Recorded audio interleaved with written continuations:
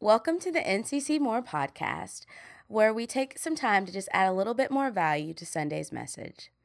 This past Sunday was amazing. We heard part 3 of our Come and See series where Pastor Philip talked about the 3 problems that we all have with proclaiming the good news about Jesus to others. The first problem he talked about was our past experiences. And I know I can so understand this one because I have tried over the years to tell other people about Jesus or talk to them about the gospel, and I've had some really, really bad experiences trying to do that. The second thing we talked about was our present emotions, just the fear that comes over us. Like, am I going to do this right? What are they going to say? Are we going to be friends after this? All of the things that come with actually following through with sharing the gospel with someone. But then the third thing that we talked about, and for me, this was one of the most powerful things that Philip said on Sunday, was that sometimes we just don't have the proper expectations. And for me, that one just jumped out in a real way because that is an obstacle that I have struggled with in the past and that I still struggle with when it comes to telling other people about Jesus. And I've struggled with it so much that I've really had this sense that as a Christian, as a disciple, I was failing. Really, at the core of it, I've believed even that I was failing God in some way and that I didn't know what I was doing. I wasn't equipped for it, that I was missing that magic secret sauce or whatever that is. I just thought that when I shared Jesus with people, that next day, the next hour, they were going to come crying to me, telling me, I did it, Clarissa. Jesus, I'm following Jesus now. I'm a Christian. And that just doesn't happen for me. And so I really did feel like there was something wrong with me. And when he talked about that on Sunday, I thought if someone had told me this when I first started following Jesus, things would have been so different. When I first started following Jesus, I was obsessed with leading other people into that moment. On Sunday, he talked about us just trying to get people to the moment, and that's what I was obsessed with. And I don't remember if it was that I was taught that that's how it was always supposed to look, or maybe it was just something that I assumed. I didn't even think about the fact that it took me years to get to the place where I decided to follow Jesus. I just assumed that when I was doing it with other people, they would automatically just buy in to what I was saying. When it comes to sharing Jesus with others, having the proper expectations is so important. And Philip said something so powerful on Sunday. He said, it's not about the moment, it's about movement. And that it's the movement that creates the miracle. And that has just sat with me ever since Sunday morning, that the movement is what creates the miracle. And that word movement really got me thinking, not just about the movement that others have to make to follow Jesus, but also the movement that it will take for me personally to be the kind of person that leads people to Jesus. And the first thing that popped up in my head was our growth track. Growth Track is something that we do here at North Point that helps people along in their spiritual journey. And in Growth Track Step 2, we actually talk about the movement that it takes for us as Christ followers to share Him with others. I want to share those 4. We'll just call them movements for the sake of this podcast today, that we will all have to live out if we really want to reach our world for Christ. And that first movement is that we have to accept the personal responsibility. We're never going to invite somebody else into a relationship with Jesus if we don't for ourselves embrace the fact that that's what we're actually supposed to be doing. That Matthew 28:18-20, Jesus' last words to his disciples, go into all the world and make disciples, that wasn't just for them in that time, but that's actually for us today. We have to accept that responsibility. And I think that's what I love so much about this series is we're not saying, hey, this is a pastor's job or this is a missionary's job or an evangelist's job. We're saying this is all of our responsibility if we follow Christ. And so that's the first movement that we have to make. And I think sometimes that's the hardest movement for people to make, to actually start walking this thing out. But then the second movement that we all have to do to engage, to really reach our world, is to take the time to build a personal relationship with other people. Again, in the world that we live in, it's so fast paced. Our calendars are full. We already have all of these plans. And so we don't have time built into our day to day life to just sit with people and to build personal relationships with them. I think there's creative ways that we can do this. But I want to share a verse with you that really helped me to embrace the fact that this was something that was scriptural, that I should be building personal relationships with other people. Proverbs 11:30. The seeds of good deeds become a tree of life. A wise person wins friends. I'll never forget hearing that verse for the first time. And I thought, this is actually scriptural. Like, you want me to win friends, God? Like, you want me to have people in my life, to be friends to people, that it's actually a wise thing to do. That's how we evangelize our world. That's how we proclaim the gospel, by building one personal relationship at a time. Winning friends is wise, but it takes time.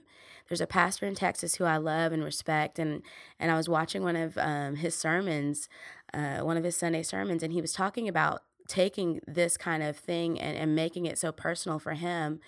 Was that he goes out of his way every day, every week, to get gas. He goes to a gas station that's totally out of the way, but he met a man in this gas station who works there, and he decided he wanted to take the time to build a personal relationship. It actually cost him something.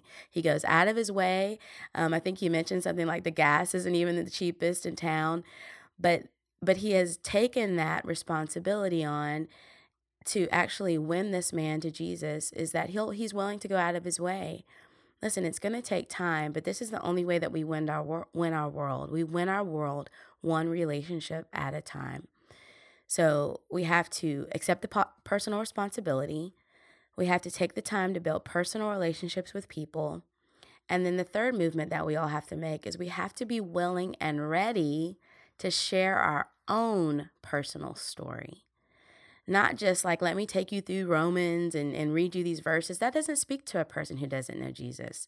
If someone's completely unchurched and they've never even heard about the gospel, your story is going to do more for them than verses out of the Bible. So we have to think, how did we meet Jesus? What has he done for us?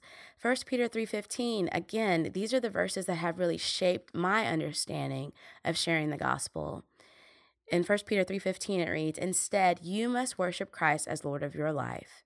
And if someone asks you about your hope as a believer, always be ready to explain it."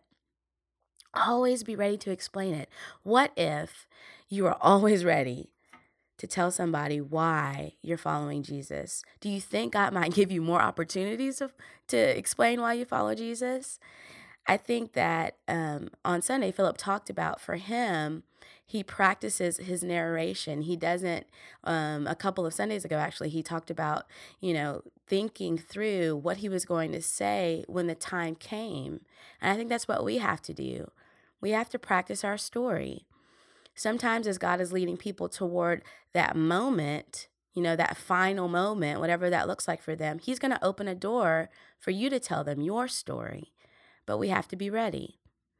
And so the easiest way I found to do this is to just try to write my own personal story down in 7 to 10 sentences. It's about 3 minutes, and I've meditated on it, and I've thought about it. How would I say this? If someone finally did come up to me and say, "Clarissa, tell me about Jesus. Tell me about this hope."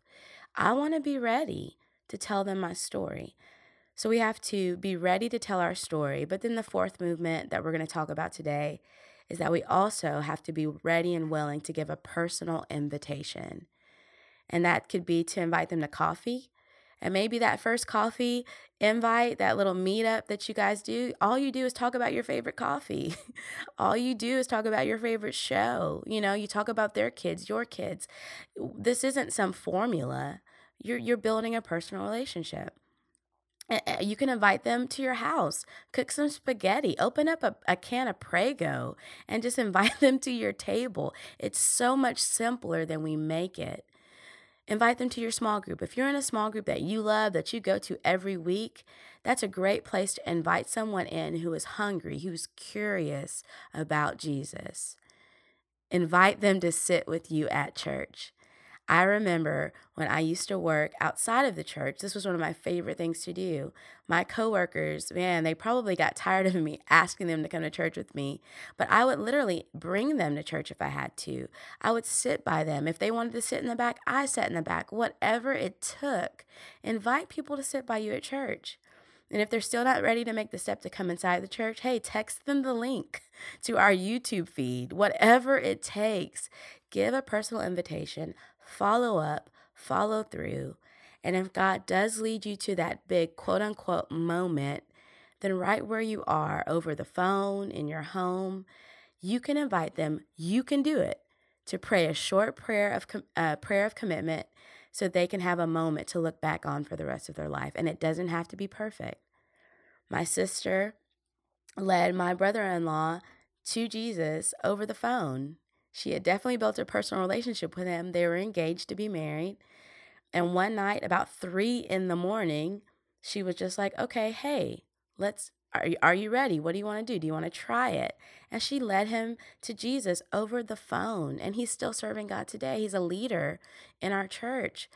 It doesn't have to be perfect. It just has to be. You can say it with them. You can let them repeat it after you. It could be something so simple. Jesus, I believe in you. Please forgive me of all my sins. I'm ready to follow you. Thank you for your blood. Give me strength.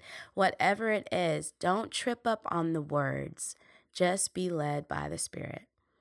And this is what we can know. As we share our faith with our friends and our family and our neighbors, we're always going to have to push through these expectations, these problems, these fears. But we're going to have to just do it. Because when we share Jesus with people, we can't control their responses, but we can offer them an invitation. That's our job, to invite them to come and see. All right, guys, that's all I got for you today. Thank you so much for joining us for the NCC More podcast. Join us this Sunday for part 4 of Come and See. We'd love to see you at 9:30 or 11:15. Believe me, it's going to be a message you don't want to miss.